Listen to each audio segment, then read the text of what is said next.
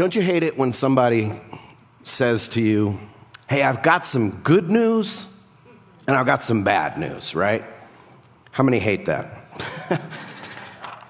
So there was a guy, he got in some trouble, and his attorney told him, he said, listen, I got good news and I got bad news. He said, first, I'm going to give you the bad news. And the bad news is this, that the blood test came back and your DNA is an exact match that was found at the crime scene. He said, oh no, well, what's the good news? Your cholesterol's down to 140. Thank you. There was a guy that wasn't feeling very well, and he goes to the doctor, and the doctor says, I have some good news and some bad news. Which do you want first?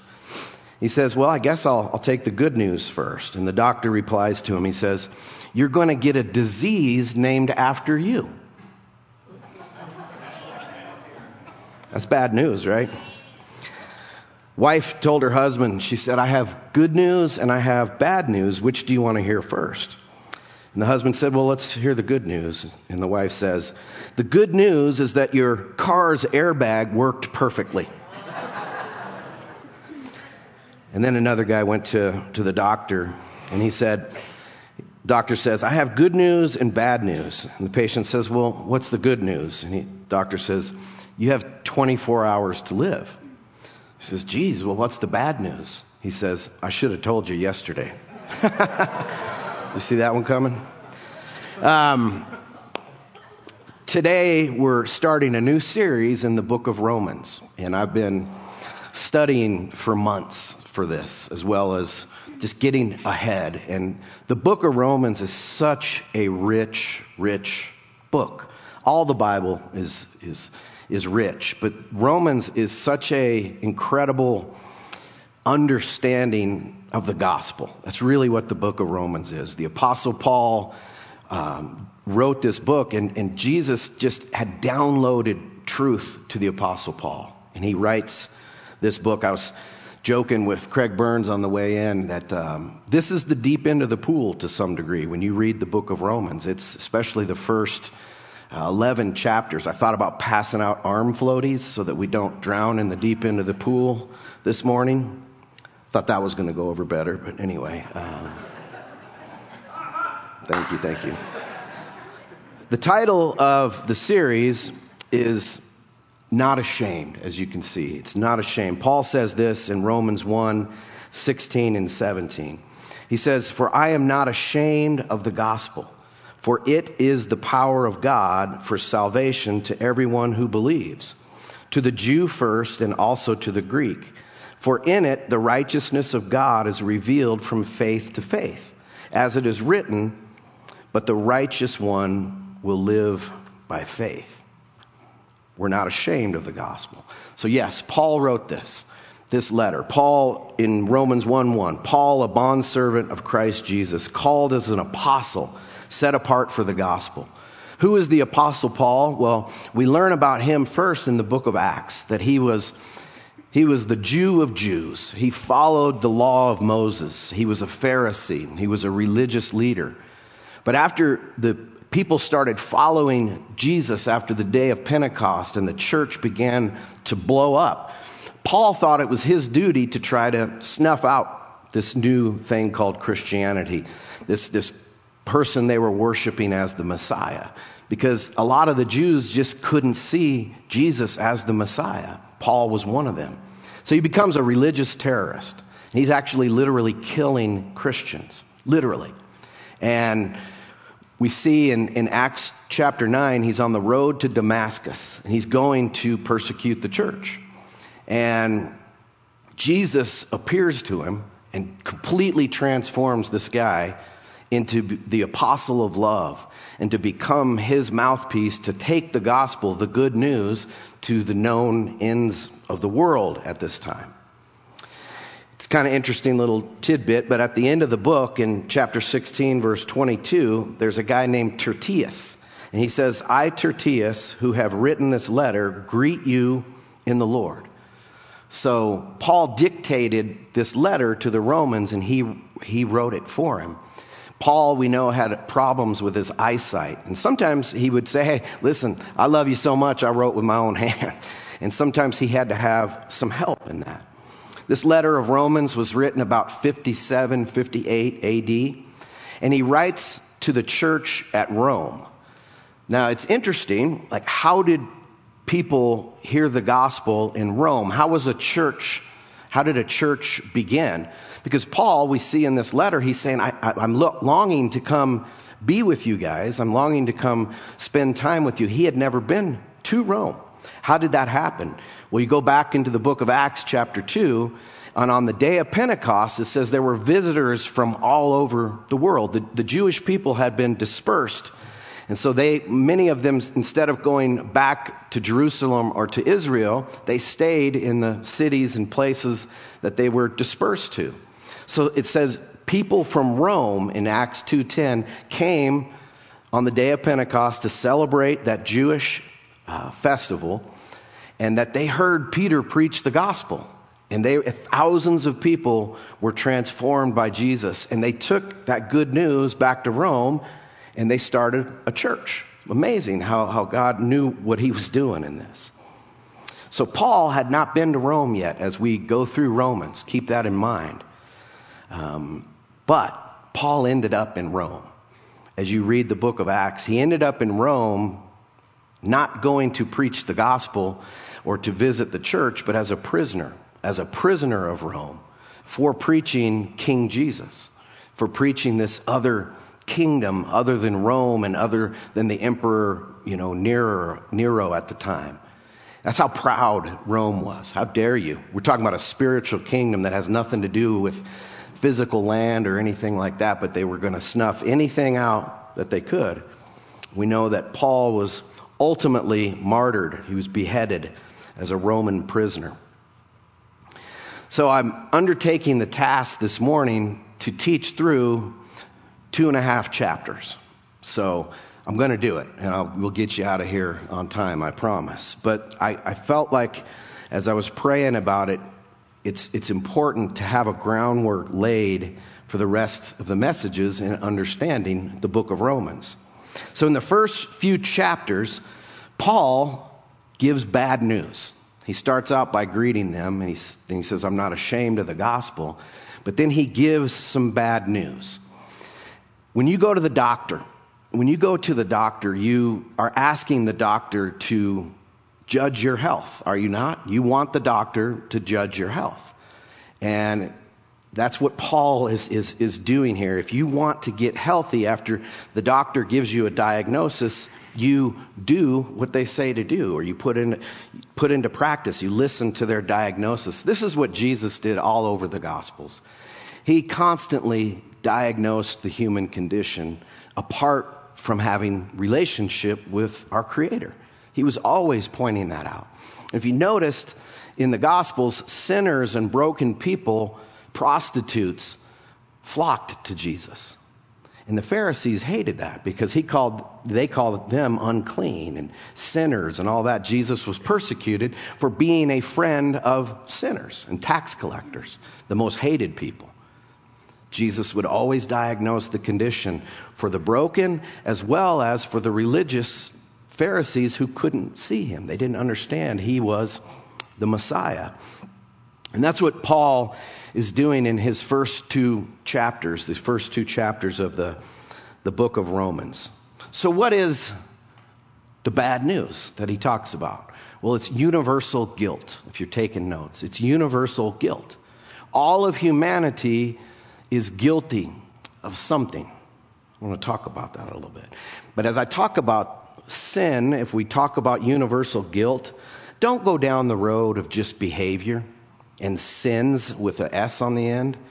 Because our behavior, our actions come from the problem of sin, not sins. They're just a byproduct of that. And what we're going to get in the good news is the antidote to the bad news of universal guilt. So what are we guilty of?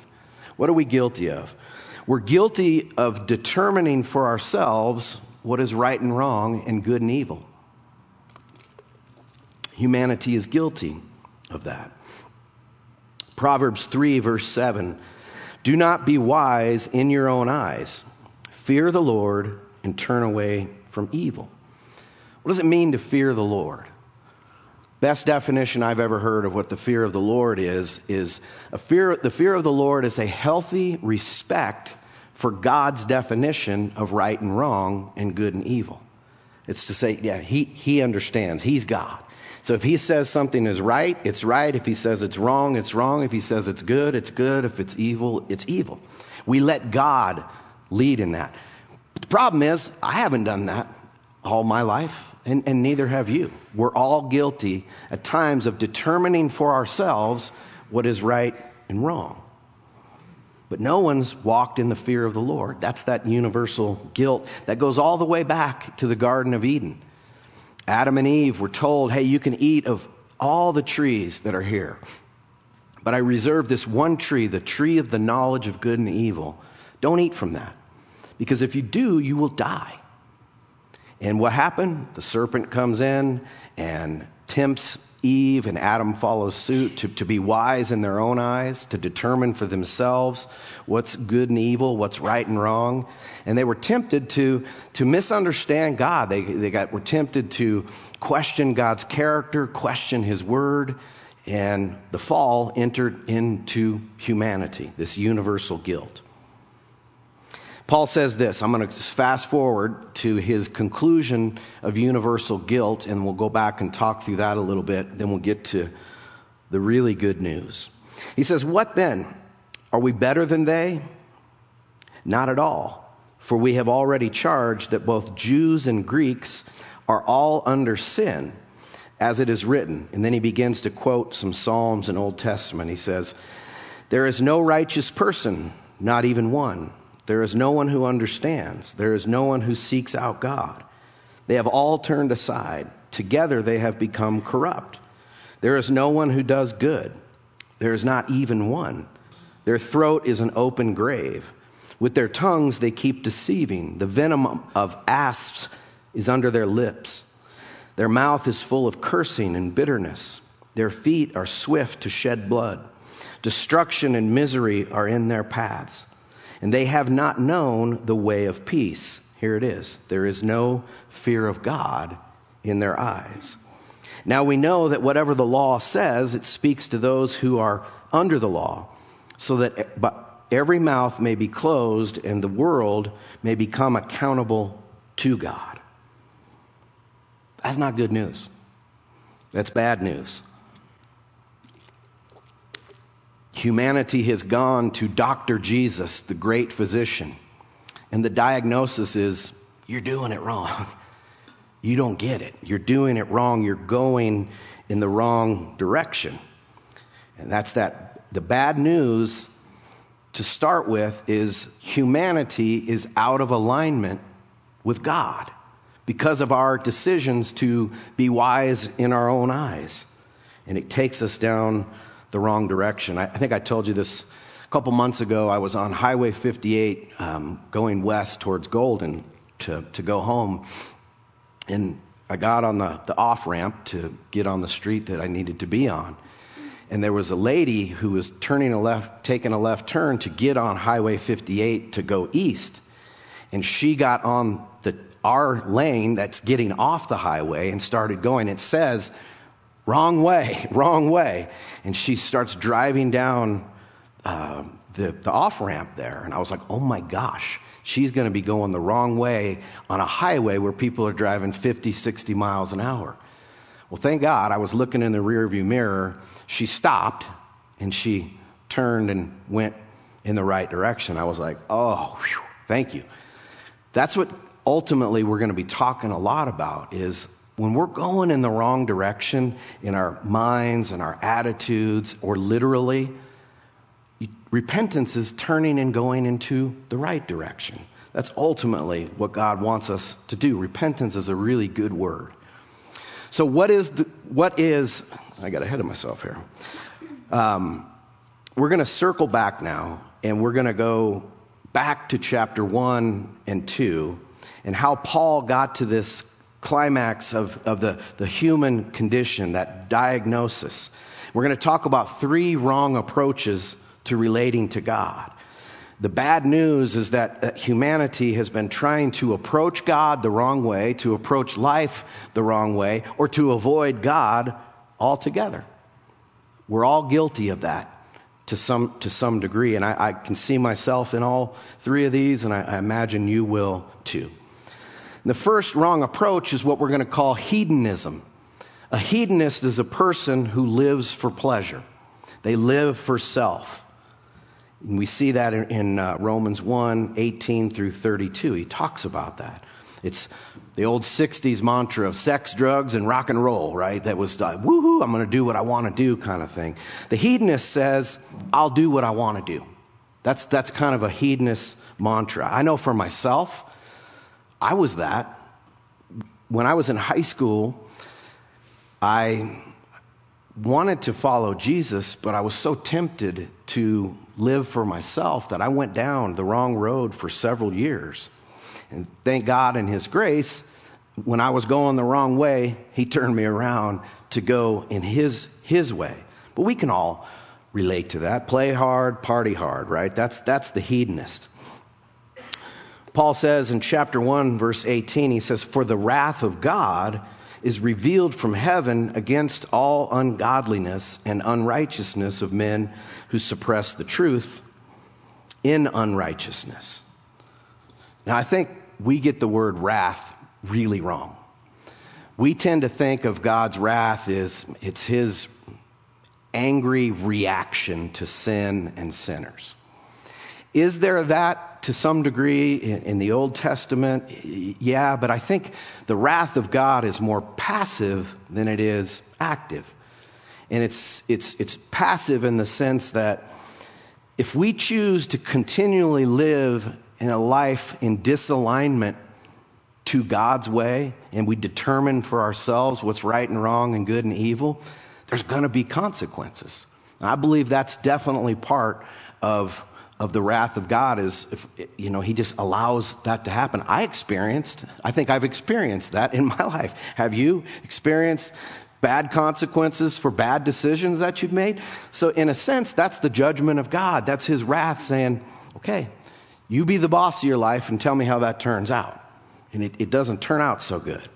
But I believe God's wrath, and this is going to be new to some of you, but God's wrath is in its active sense, is His fatherly no to our sin and destruction. It's His no. Not on my watch am I going to allow you to destroy your life. It's his love, His fatherliness. Who, as a parent, if you had a kid that was going to go run out into the street with fast cars, would not snatch their kid away from the potential destruction or from a fire or any kind of hurting themselves?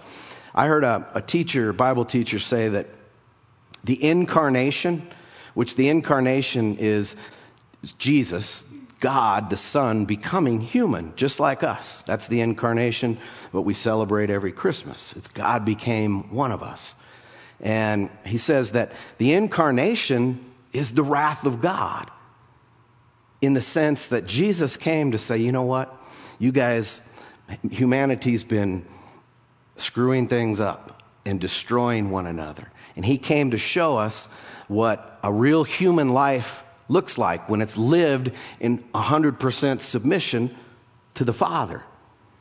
And He came to give His life as a sacrifice for sin and to defeat the evil one and to defeat death. He says, actually, if you've never read anything by Athanasius, he's a church father. He has a short little book called On the Incarnation. You can read it for free on the Google. If you go out there, you'll find it. But in his little book on the Incarnation, Athanasius, he said, what was a good God to do watching His creation perishing into nothingness?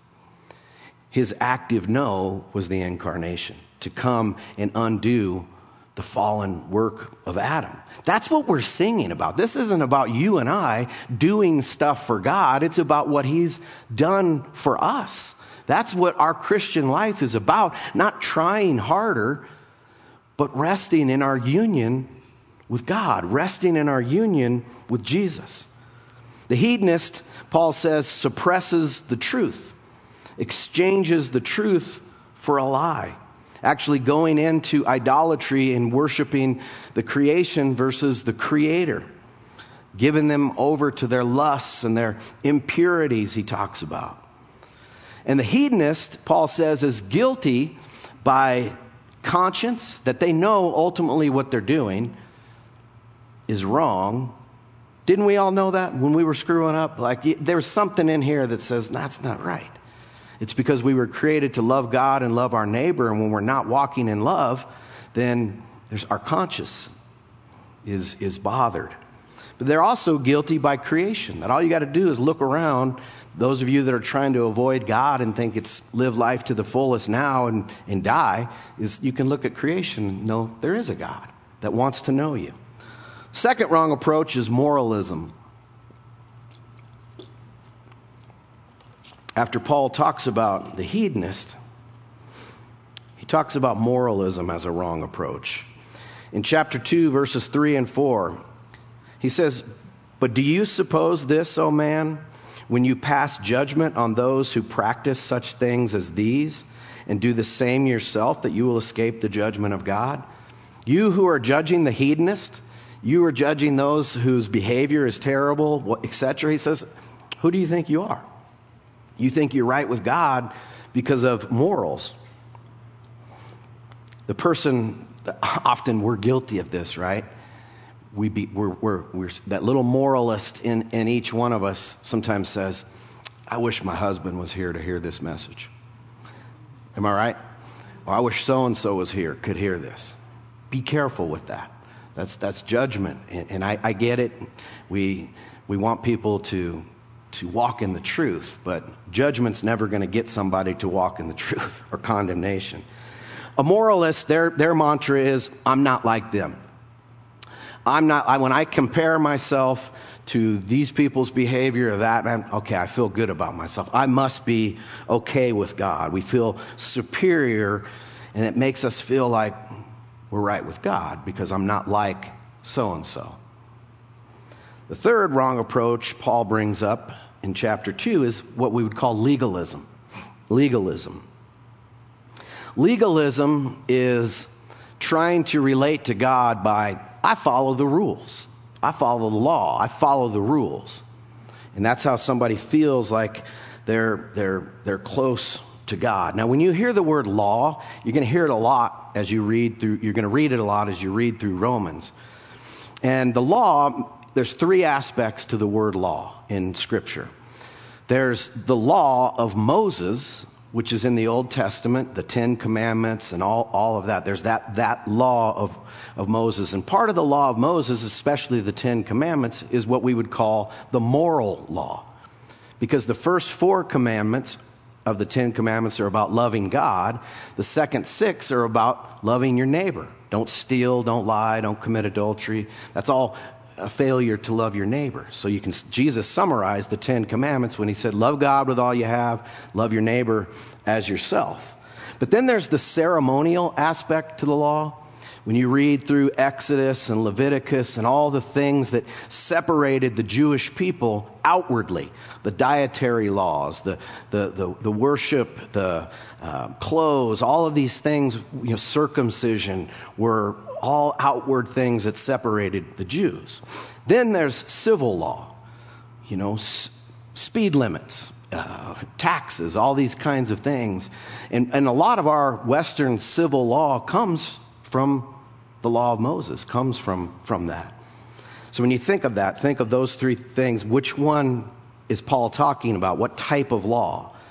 When our oldest Chase, she's 26 now, and gave us baby Jolene, who we had 4 days with. It was amazing this past week. When she was about 3, maybe 4 tops, I pulled up to a stop sign, and there was a train going. There was a red light and a train, and she's in the back seat, and I had some gum in my mouth, and I threw it out the window, and I look in the rearview mirror, and she's crying terribly, like not making noise, but tears are flowing down her face. I go, sweetheart, what's the matter? And she goes, you're going to jail. You threw your gum out the window. And I was like, oh, do as I say, not as I do kind of deal, right? Like when it comes to that, because we had told her about littering, and so she took that to heart that I was going to jail. But the legalist says, I follow the rules. And the problem that happens in this is when you are trying to rule follow or do's and don'ts to be right with God, like where does that end? How do you know whether you've done enough or avoided the right things? God wants us off that wrong approach too. We're legalistic to God when I try to be right with God by following the rules, by the do's and don'ts and thou shalts, right? It's not that we shouldn't pursue that, but it's not the understanding the heart behind commandments is more important to why would God tell me to do something or not to do it? It's for my good. It's because he's a loving God. He's a loving Father. It's not like he's trying to make our lives be a drag or something. He wants us to have the full life. We're legalistic towards one another as believers when we demand and command behavior or this or that the Bible's silent on, or maybe is gray on. That's when we can be legalistic. We're adding gray areas to black and white areas. When you think of the law, I heard this week, I thought this was brilliant. When you think of what was the purpose of the law of Moses? Because Paul says over and over, the law is good. It is good. All of the law of Moses, it's good and has a purpose. And somebody explained it this way that I heard on a podcast, that when we launch a spacecraft to go into outer space, you have to have these rockets that get it beyond the surface of or get it out into orbit beyond the Earth's atmosphere. Those rockets are important and they serve a huge purpose to get the craft into space. But once the craft is into space, then those rockets are dropped. They have served their purpose. The law had a purpose to get us to Jesus. And to get us to Jesus, he is the fulfillment of the law of Moses. He is the fulfillment of the law and the prophets and the Psalms that he said over and over were about him, that led to him. Paul says in Romans 10 that he is the end of the law. He's the end of the law. Not that the law is bad or we shouldn't read the Old Testament, but we need to see it through the lens of Jesus. We need to see it through the lens of the fulfillment that Jesus did for us. It makes me sad when I see believers trying to live in the Old Testament through the law, the letter of the law, rather than, as in the New Testament, live in the Spirit. We now have the Holy Spirit living in us. And he's written his law upon our hearts, the law of love. So what's the good news? That's the bad news, Paul says. The word gospel means good news. Literally means the word gospel and good news are the exact same thing. Here's the gospel. Jesus did for us what we could never do for ourselves. So in your gospel presentation to family and friends who aren't believers, start there. I got good news for you. Jesus did something for you that you could never do for yourself. Well, what did he do? Well, he defeated our three main enemies. He defeated sin by nailing it to the cross. Our guilt was nailed to the cross. Our shame was nailed to the cross. And he defeated death by his resurrection. When he rose from the dead, Paul says he abolished death. We don't have to fear death. Physical death just becomes a doorway into his presence. And he defeated the evil one. He stripped the authority of the unseen realm that's fallen in darkness. He has all authority. And when you're walking in Jesus, with Jesus, you're walking in the authority of the one who holds all authority over the universe. After Paul gave all that bad news, he gives good news. He says, "For no one is declared righteous before him, by the works of the law. For through the law comes the knowledge of sin. But now, apart from the law, the righteousness of God, although it is attested by the law and the prophets, has been disclosed, namely, the righteousness of God through the faithfulness of Jesus Christ for all who believe. For there is no distinction, for all have sinned and fallen short of the glory of God. But they are justified freely by his grace through the redemption that is in Christ Jesus.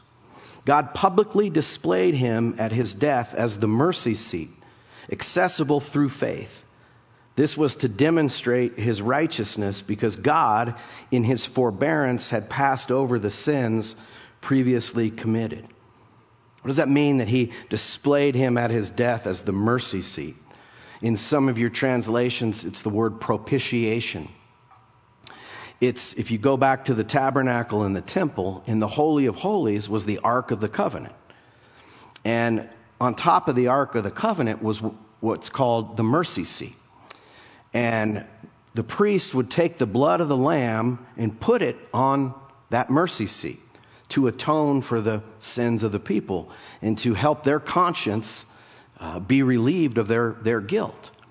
Well, the book of Hebrews tells us that Jesus spiritually and literally went into heaven, the heavenly tabernacle, and applied his own blood to the mercy seat. That's what that means. That's good news.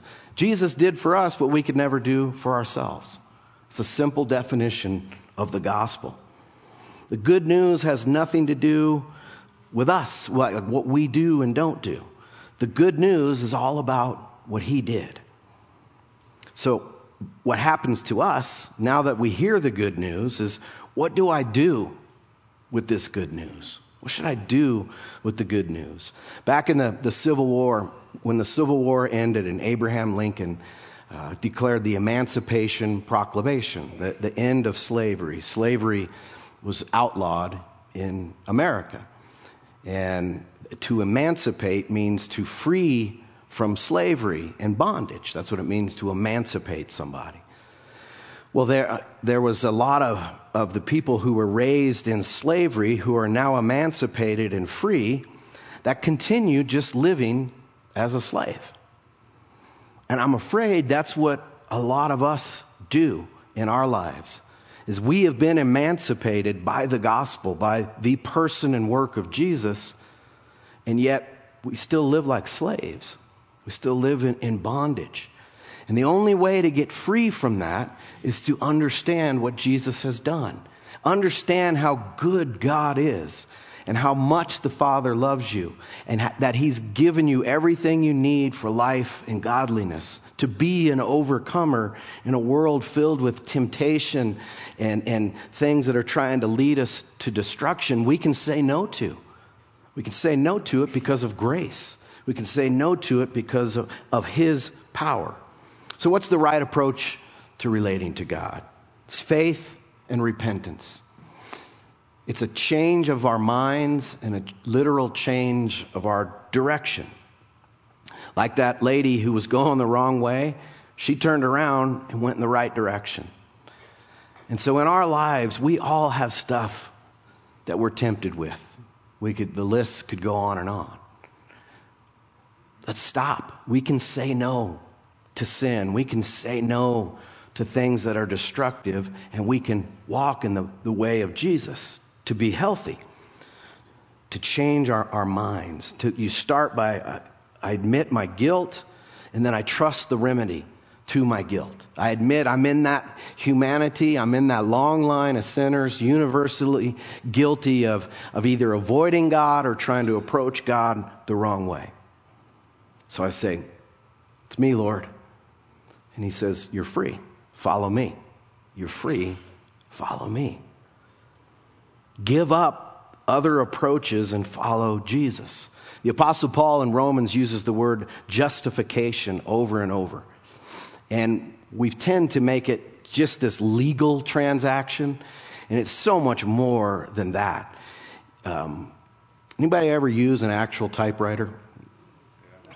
You guys are old. Just kidding. Because I did too. Or even on a computer, on a Word document. you have to justify your typing, right? There's a little setting that you hit. And what does it mean to justify your document? You're aligning it properly. So think of justification as being in proper alignment with God. That's ultimately what it means to be justified. And he says he's justified us freely by his grace. So now my participation in this, your participation, is to believe that and walk it out. Walk it out in the newness of who you are in Christ. One of the first things Jesus says in the Gospel of Mark after his baptism, he says, the time is fulfilled and the kingdom of God is at hand. Repent and believe in the gospel. That's all the Apostle Paul is saying here. Change your mind.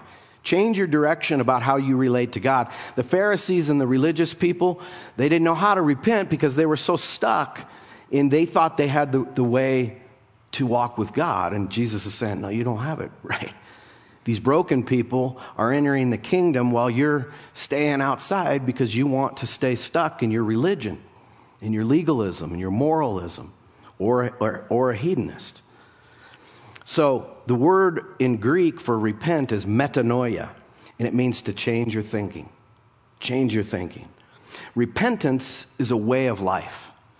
I posted an article on our 7 Miles discipleship page from Tim Keller. It's a great article on how to live a lifestyle of repentance. Because we often think repentance is a one-time deal. But no, it's a daily. Lord, my thinking was terrible yesterday. Help me to think right today. Lord, my attitude, my emotions, help it align me to Jesus. Help me to walk in my alignment to Jesus, better said. It's that constantly realigning ourselves to the way of Jesus. If your car ever gets out of alignment and boom, you hit a curb and your car wants to just keep going left and you're fighting the steering wheel for the car to go in the right direction, you need to get a realignment. That's a daily thing. You relate to what I'm saying here? Like that happens. We get tempted, we get angry, we get double-crossed, something happens and we're just, I need to go to the Dr. Jesus and let him realign us, realign our hearts. I want to finish this way. If you're willing this morning to say, Lord, I want to, moment by moment, day by day, align my life to you, to walk in what you've already done for me. If you're saying that this morning, would you stand with me?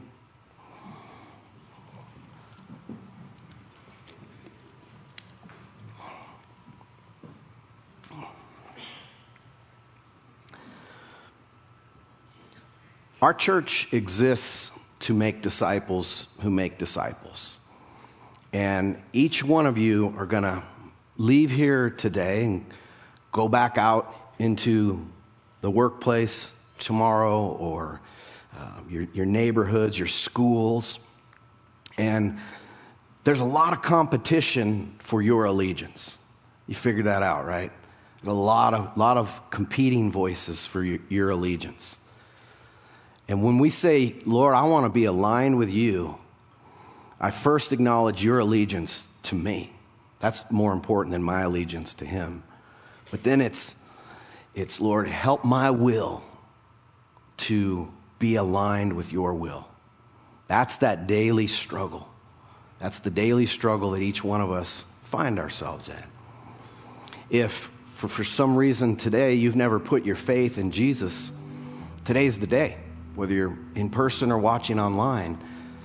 And to put your faith in Jesus is to agree with him that he is who he says he is, that he is the Savior of the world and he's the Lord of all. And you say, I agree. Now I'm going to follow you. And then we live our life putting into practice what he says to do. He gets to call the shots. That's what it means to be a disciple of Jesus. We learn how to live from him. So Lord, I thank you that you have realigned us to the Father. The Father wasn't angry with us, ready to pounce on us, but the Father loved us so much that that he gave you his one and only Son, that we wouldn't perish, but that we would have eternal life. Help us to have a good understanding of the heart of your Father, Lord Jesus. Your heart for us as your brothers and sisters. Holy Spirit, you dwell richly in us. Help us to recognize that we are your temple and that you are with us 24/7. Help us to overcome the things that are trying to trip us up in life, not in our willpower, but by real power that comes from the Holy Spirit. God, I thank you for my brothers and sisters in this church family. Bless them this morning with an awareness of your peace, an awareness of your joy. Father, your singing love over each one of us, and that you love us. You're a good, good God, a good Father. Lord, those that are struggling physically today with ailments and sickness, hurts, God, I pray for physical healing to be released into their bodies. God, those that are struggling emotionally, would you heal their emotions and help their emotions to align with what we know is truth? And God, relationships that are struggling today, whether it's marriage, family, friendships, on the job, let us be like Jesus. Help us to forgive. Help us to love our enemies. We ask all this in your name, Jesus. Amen.